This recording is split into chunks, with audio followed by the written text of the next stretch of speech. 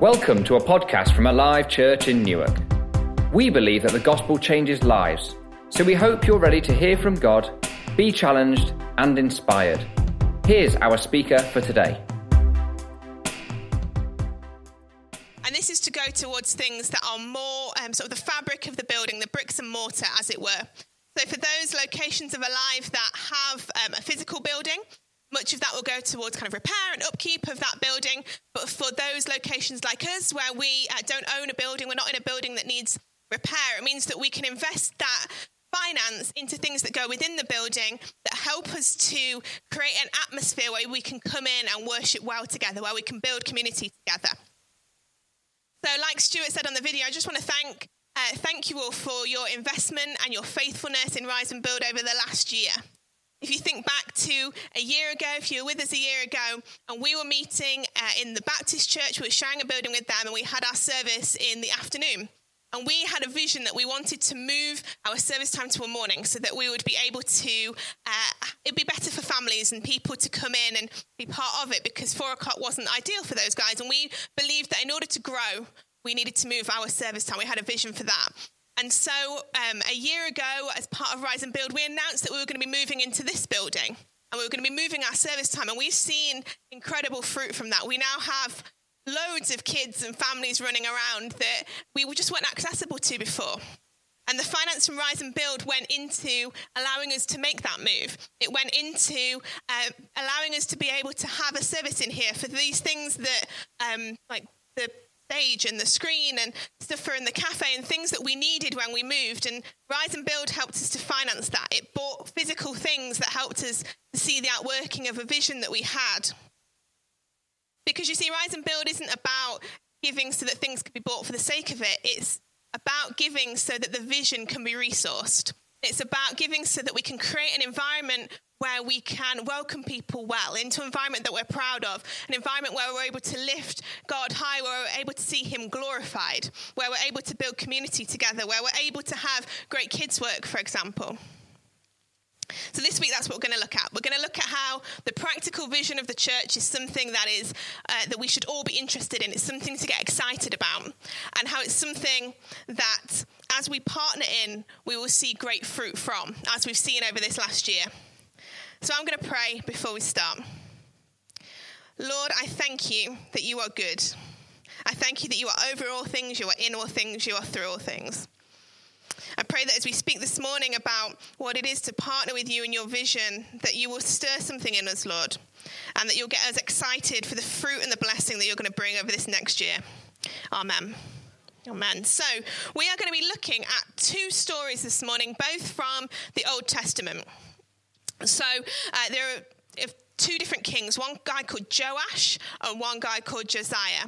And the stories, the accounts of these 2 kings are outlined in the book of 2 Kings, but also in the book of 2 Chronicles. So Kings and Chronicles are very similar books, really. They both tell a lot of the same accounts, a lot of the same stories of what went on. And it's really great for us because it means we get 2 perspectives on some of the same events. It's similar if you think about like the Gospels, how we have 4 Gospels that tell very similar events. Kings and Chronicles are kind of like that. They run parallel to each other. So we're going to be looking at the story of King Joash, which is in 2 Kings 12, but in 2 Chronicles 24, and of King Josiah, which is in 2 Kings 22 and 2 Chronicles 34. Now I'm going to be focusing mainly in Chronicles this morning, but I just wanted to let you know about the fact that they're also written about in Kings. So these 2 kings, they reigned about 150 years apart from one another. King Joash reigned first, and then King Josiah reigned later on. And they both reigned over the southern kingdom of Judah. So under King Saul and King David and King Solomon, the kingdom of Israel was united. It was one kingdom. But then after that, it split into 2 territories. So the northern kingdom of Israel and the southern kingdom of Judah. And it's Judah that these 2 kings were ruling over. And Judah is where Jerusalem is. Jerusalem is in the south. And so it's also, therefore, where the temple is, or where the temple was in Jerusalem. Now, the temple for the Jewish people is so fundamental, so important to everything about their lives. It's where the presence of God lived. It was where they met for festivals and things, but also just to meet there. It's where they would take their children to be dedicated. It was where community was built. It really was the central focus of their entire lives and their entire faith. Those that didn't live in Jerusalem would make the journey to Jerusalem to the temple for festivals. We've seen on the screen, I think we've got a list of different things that the temple is referred to as through the scripture. It's the temple of the Lord, house of God, Father's house, house of my glory, house of prayer. There's so many things, so many purposes to the temple. It was so important. And so these two stories, these two accounts of Joash and Josiah, they follow a very similar trend, very similar story thread, although they are 150 or so years apart. They're both kings who are living in a time where the temple is in need of some repair, in need of some love, in need of some restoration. And they were both kings who loved God, who saw this need for the temple to be repaired, and who took steps, who took actions for the temple to be restored. In fact, that's one of the very first things we read about both of these kings. It says that they did what was right in the eyes of the Lord. That's one of the first things we come to know about them. And because they did what was right in the eyes of the Lord, it shifted their focus onto God, onto bringing restoration to the temple, so that the focus of the nation could be restored and brought back to focusing on God. That was what they saw as important because of where their focus was, what they were doing, what was right in the eyes of the Lord. And what was right in the eyes of the Lord was to bring these people back into line with what God wanted for them. They wanted a place where people could worship God and could build community together. And we live in a different time now, don't we? We live in a time where Jesus has been and walked on this earth and died and rose again. And we have the Holy Spirit living within us. And we have a different understanding of what all this is. We know that God no longer resides within a building, but resides within each one of us. The building, church, is not the be-all and end-all, I suppose, that it would have been and that it is for the Jewish nation, because we have a different understanding of that. Don put it really well, I thought, although I am biased, on Tuesday when he said that when people come to Alive Newark, they don't find home in Magnus School Hall. They find home amongst a body of people who they can call family, who they can call church. And that is our understanding of what this is. It's not about the building, but that doesn't mean that the building ceases to be important. We still need a place to meet. We still want to create an environment that is good, that is excellent, that is honouring God, where we can come together and worship together. Jesus went to the temple. Jesus taught in the temple courts. Jesus was taken as a baby to the temple to be dedicated. That building was still important, and it still is important. The early church still met in the temple courts. The building isn't the focus. Having a place to worship and a place to build community is the focus. And that was the focus for Joash and Josiah as well. Because when we're doing what is right in the eyes of the Lord, our focus shifts to the house. But we need a vision for what the house can be and what the house should be. And Joash and Josiah, they're very similar names, and there's lots of hush noises. I'm very sorry. Joash and Josiah both had a vision for what they saw the temple to be. If we read in 2 Chronicles chapter 34, that's where we're going to spend most of our time this morning, although we will nip into Joash's story as well in 2 Chronicles 24. But in 2 Chronicles 34, reading from verse 3, this is to do with King Josiah, and it says, "In the 8th year of his reign, while he was still young, he began to seek the God of his father David. In his 12th year, he began to purge Judah and Jerusalem of high places, Asherah poles and idols. Under his direction, the altars of the Baals were torn down. He cut to pieces the incense altars that were above them and smashed the Asherah poles and the idols. These he broke to pieces and scattered over the graves of those who had sacrificed to them. He burned the bones of the priests on their altars, and so he purged Judah and Jerusalem. In the towns of Manasseh, Ephraim, and Simeon, as far as Naphtali, and in the ruins around them, he tore down the altars and the Asherah poles and crushed the idols to powder and cut to pieces all the incense altars throughout Israel. Then he went back to Jerusalem."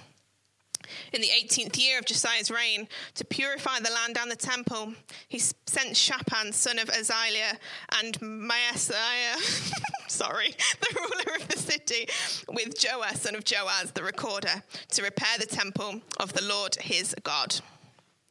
We see Josiah then, he's a young guy, and he has this vision for the nation that he's ruling over to be free of worship of other gods and for the temple to be restored and become the center of the community again. We see him sending people to break down the Asherah poles and to break the altars that were being used to worship other gods.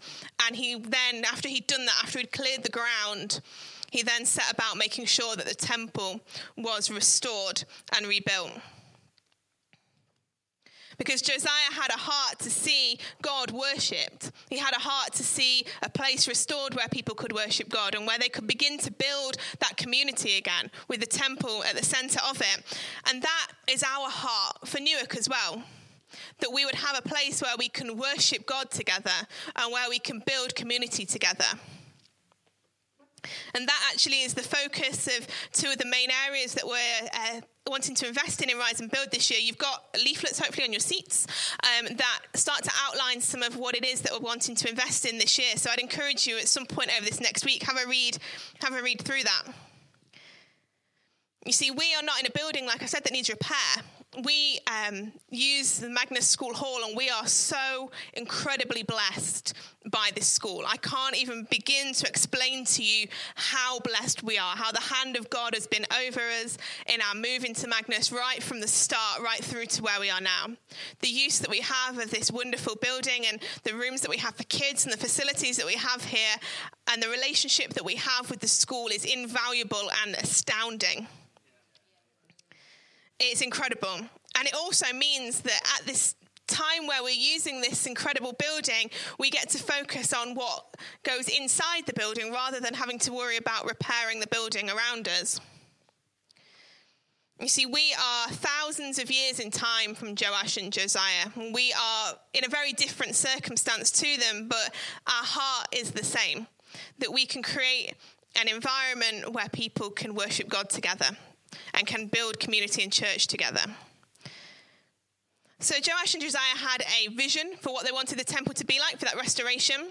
And we have a vision for a live church as well. If that's not something that you are familiar with, on the Connect area, we have leaflets that outline very clearly what the vision is for a live church. It's so important that we have that written down and that we all know where it is we're going together. And that's our vision for a live church as a whole across all the locations. But we have a plan as well for what we want to see that look like here in Newark. And what we want to see that look like here in Newark is people being welcomed well, people coming in and finding home amongst a body of people, people being able to come into an environment of worship that is excellent, that leads them into the presence of God. We want to be able to create a place where our kids can come and learn about Jesus every week, where they can understand who Jesus is to them right from a young age. We want to be a location where the gospel is preached, where we don't shy away from the truth of who Jesus is.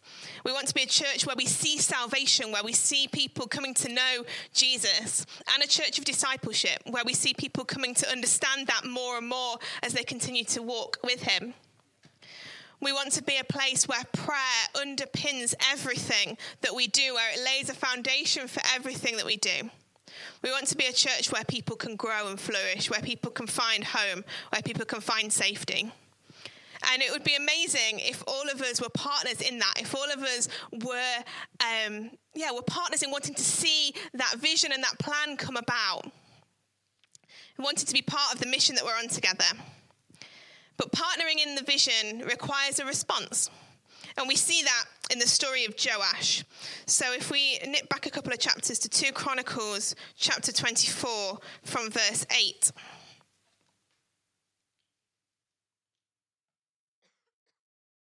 So reading from verse 8, this is King Joash, and it says, at the king's command, a chest was made and placed outside at the gate of the temple of the Lord. A proclamation was then issued in Judah and Jerusalem that they should bring to the Lord the tax that Moses had... what is going on? Let's try that again. A proclamation was then issued in Judah and Jerusalem that they should bring to the Lord the tax that Moses, the servant of God, had required of Israel in the wilderness. All the officials and all the people brought their contributions gladly, dropping them into the chest until it was full. So Joash shared his vision for what he wanted to see happen with the temple. He wanted to see it restored, and he issued a proclamation, and he said, this is what we're doing, guys. And it says that all the officials and all the people came and they gave gladly. And that's the bit really that's important, the gladly part. And this is a theme that we see throughout Scripture, this idea that God wants us to give because we want to and not because we have to, that he's interested in the heart with which we give. It's a theme and a principle that runs right back from Genesis all the way through into the New Testament. This idea that God wants the first and the best because he wants the first and the best of our hearts more than anything else. We read this in the story of Cain and Abel, right back in Genesis chapter 4. I'm just going to read a small snippet to you. Genesis chapter 4, verse 3 to 5. It says, in the course of time, Cain brought some of the fruits of the soil as an offering to the Lord. And Abel also brought an offering, fat portions from some of the firstborn of his flock. The Lord looked with favour on Abel and his offering, but on Cain and his offering he did not look with favour. So Cain was very angry and his face was downcast. We see there two brothers who bring what on the face of it sounds like quite a similar offering. They're both bringing from what they have, but because Abel's heart was right, God looked with kindness and with gladness on Abel's offering. But on Cain's offering, where he brought just some of the heart just wasn't right behind it. He brought just some of what he had, and God didn't look with favour on Cain's offering. And we read in Corinthians, where Paul is writing to Corinthians in 2 Corinthians 9 verse 7, that each one must give as he has decided in his heart to give, not reluctantly or out of compulsion. For God loves a cheerful giver. I love that, this idea that we're not under any compulsion to do anything, to give anything, anytime ever. It's what we decide in our hearts to give, because God is more interested in that. He's more interested in us being cheerful about it than he is about anything else. And that doesn't mean that God loves us more if we give with one heart, not the other. God didn't love Cain more than he loved Abel, or Abel more than he loved Cain. He loved them the same, but it pleased God when Abel brought an offering that was out of the first fruits of what he had. It pleases God when we give with a cheerful heart, not reluctantly or under compulsion. And we read that of the guys that gave when Joash was asking for the temple to be restored. We read that everyone came, all the officials, all the people, they came and they gave gladly. They gave with a glad heart. And it meant that the temple was able to be restored. And so for us, when we're thinking about Rise and Build, and do we want to give into it or not? How much do we want to give or not? That's something that we need to, I really think, line up with 2 Corinthians and be aware that actually we need to give what we decide in our hearts to give, whatever that would be. And to give cheerfully, because that is what is the most important. The amount is not important. The heart is what's important. But financial partnership is not the only way to partner in a vision. There are so many other ways that we can respond to a vision, so many other ways that we can partner. And one of these ways is prayer. I talked about a moment ago how important it is for everything to be underpinned with a foundation of prayer. And if that's something that you feel called to, if that's something that you feel you want to do, we would love it if we were all partners in prayer together for the vision and the plan that we're wanting to outwork here. If every day you are able to lift this church to God in your prayers and thank him for it and ask him for his blessing and to see an amazing outworking of him through this church. It's good to be a people who hear and catch the vision and then who respond to it. Because when we marry those two things together, vision and response, that's where we start to see God do some really cool stuff. That's where we start to see renewal. That's where we start to see fruit. And we start to see this in Josiah, back in 2 Chronicles 34. I'm going to read from verse 14. While they were bringing out the money that had been taken into the temple of the Lord, Hilkiah the priest found the book of the law of the Lord that had been given through Moses. Hilkiah said to Shaphan the secretary, I have found the book of the law in the temple of the Lord. He gave it to Shaphan. Then Shaphan took the book to the king and reported to him, "Your officials are doing everything that's been committed to them. They've been paid out of the money that was in the temple of the Lord and have entrusted it to the supervisors and the workers." Then Shaphan, the secretary, informed the king, "Hilkiah the priest has given me a book." And Shaphan read from it in the presence of the king. When the king heard the words of the law, he tore his robes. He gave these orders to Hilkiah: Ahikam, son of Shaphan, Abdon, son of Micah, Shaphan the secretary, and Isaiah, the king's attendant, "Go and inquire of the Lord for me and for the remnant in Israel and Judah about what is written in this book and that has been found. Great is the Lord's anger that is poured out on us, because those who have gone before us have not kept the word of the Lord. They have not acted in accordance with all that is written in this book." So we see the king. This book is found. They're sorting stuff out in the temple, and the priest finds the law of the Lord, the book that was written that outlines everything that God expects of the nation of Israel. They find this book and they take it to the king and read it to him, and it turns out that they've not been following these rules. They've not been following them for generations, and the king says he tore his robes. That kind of just means that he was absolutely distraught about the fact that this God who he was seeking to do right in the eyes of, and it turns out that they've not been doing what they should have been doing, and he's distraught, and he sends a bunch of people to go and see a prophet. Her name is Huldah.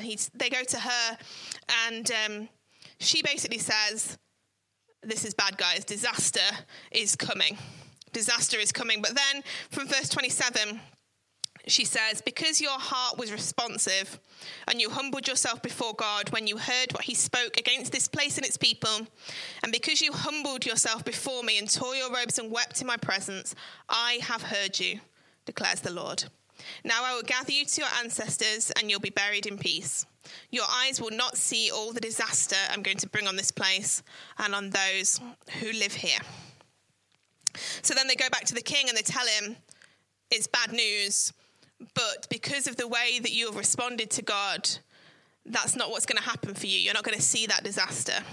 And then we see something absolutely incredible happen. It says, "Then the king called together all the elders of Judah and Jerusalem. He went up to the temple of the Lord with the people of Judah, the inhabitants of Jerusalem, the priests and the Levites, all the people, from the least to the greatest. He read in their hearing all the words of the book of the covenant, which had been found in the temple of the Lord. The king stood by his pillar and renewed the covenant in the presence of the Lord, to follow the Lord and keep his commands, statutes and decrees with all his heart and with all his soul, and to obey the word of the covenant written in this book. Then he had everyone in Jerusalem and Benjamin pledge themselves to it. The people of Jerusalem did this in accordance with the covenant of God, the God of their ancestors. Josiah removed all the detestable idols from all the territory belonging to the Israelites, and he had all who were present in Israel serve the Lord their God. As long as he lived, they did not fail to follow the Lord, the God of their ancestors." So we see here in that passage what is happening is the covenant relationship between God and his people is being restored. It says that everyone came, from the least to the greatest, all the priests, everyone that lived in Jerusalem, everyone that lived around came, and their relationship with God was restored. We see Josiah, his eyes were on God. It says at the start that he did what was right in the eyes of the Lord. He had this vision for the temple to which the people responded, and because of that, they were able to see the nation of Israel come back into a covenant relationship with God. They were able to see that restored. What an amazing treasure, what an amazing blessing that they came across and they found just because they responded to what God was wanting to do.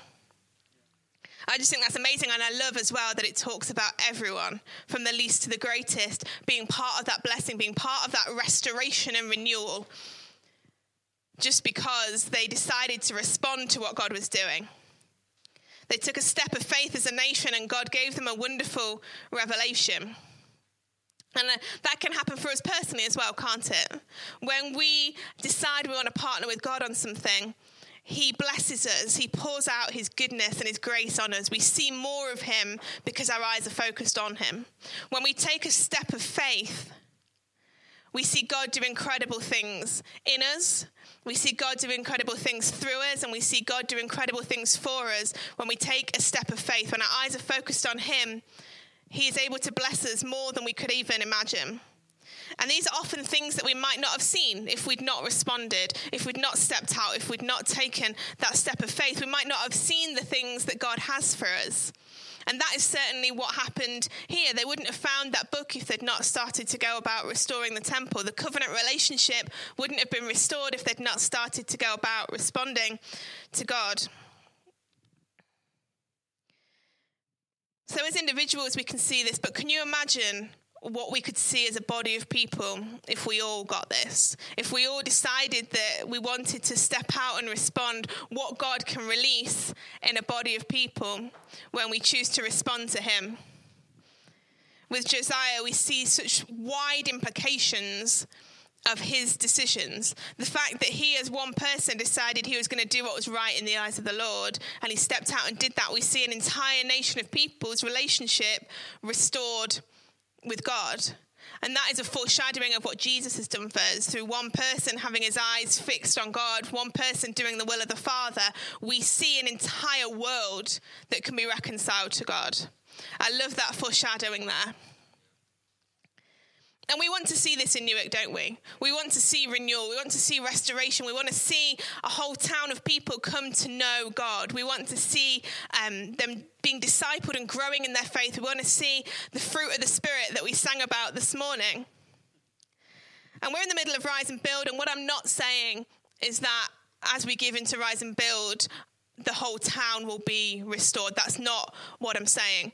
What I'm saying is it's to do with our focus. It's to do with our eyes being fixed on God, our hearts wanting to partner in the vision, our hearts wanting to respond to what God wants to do, and then we can see the fruit and the blessing and the renewal because of that. And that will do good things for us personally. It will change our focus. It will just help us to shine a light on the things that God is doing in us as individuals.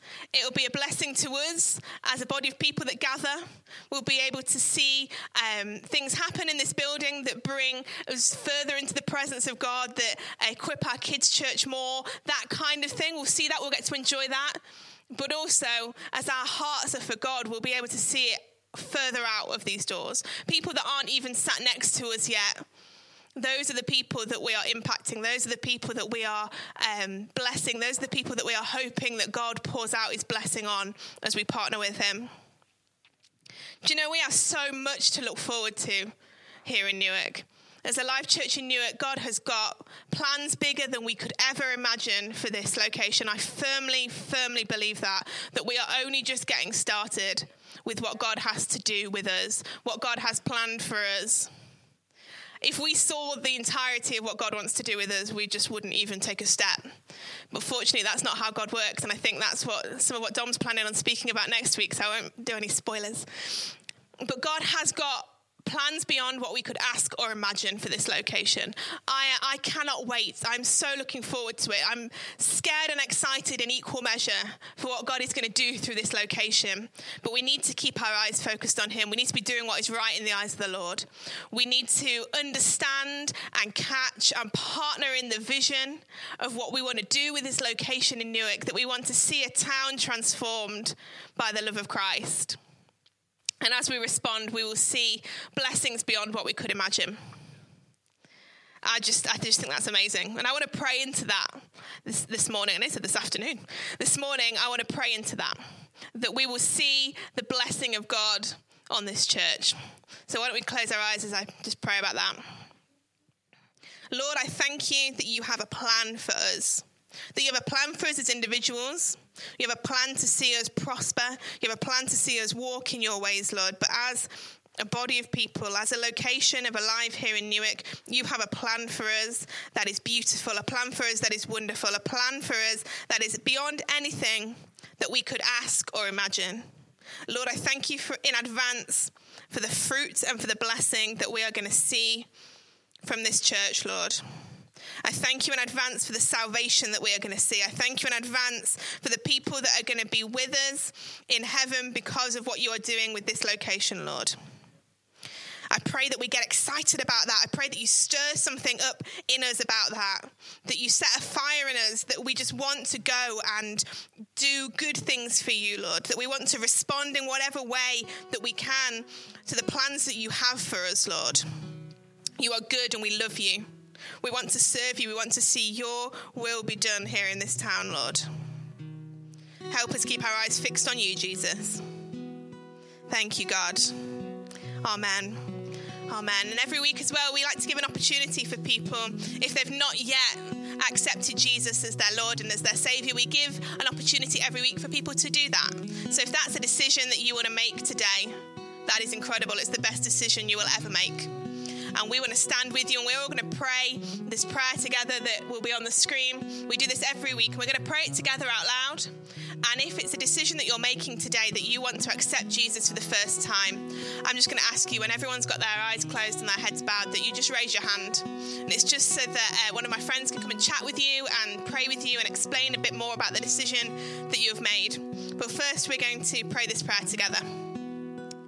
Thank you, God, for loving me before I ever loved you. Thank you, Jesus, for dying on the cross for me.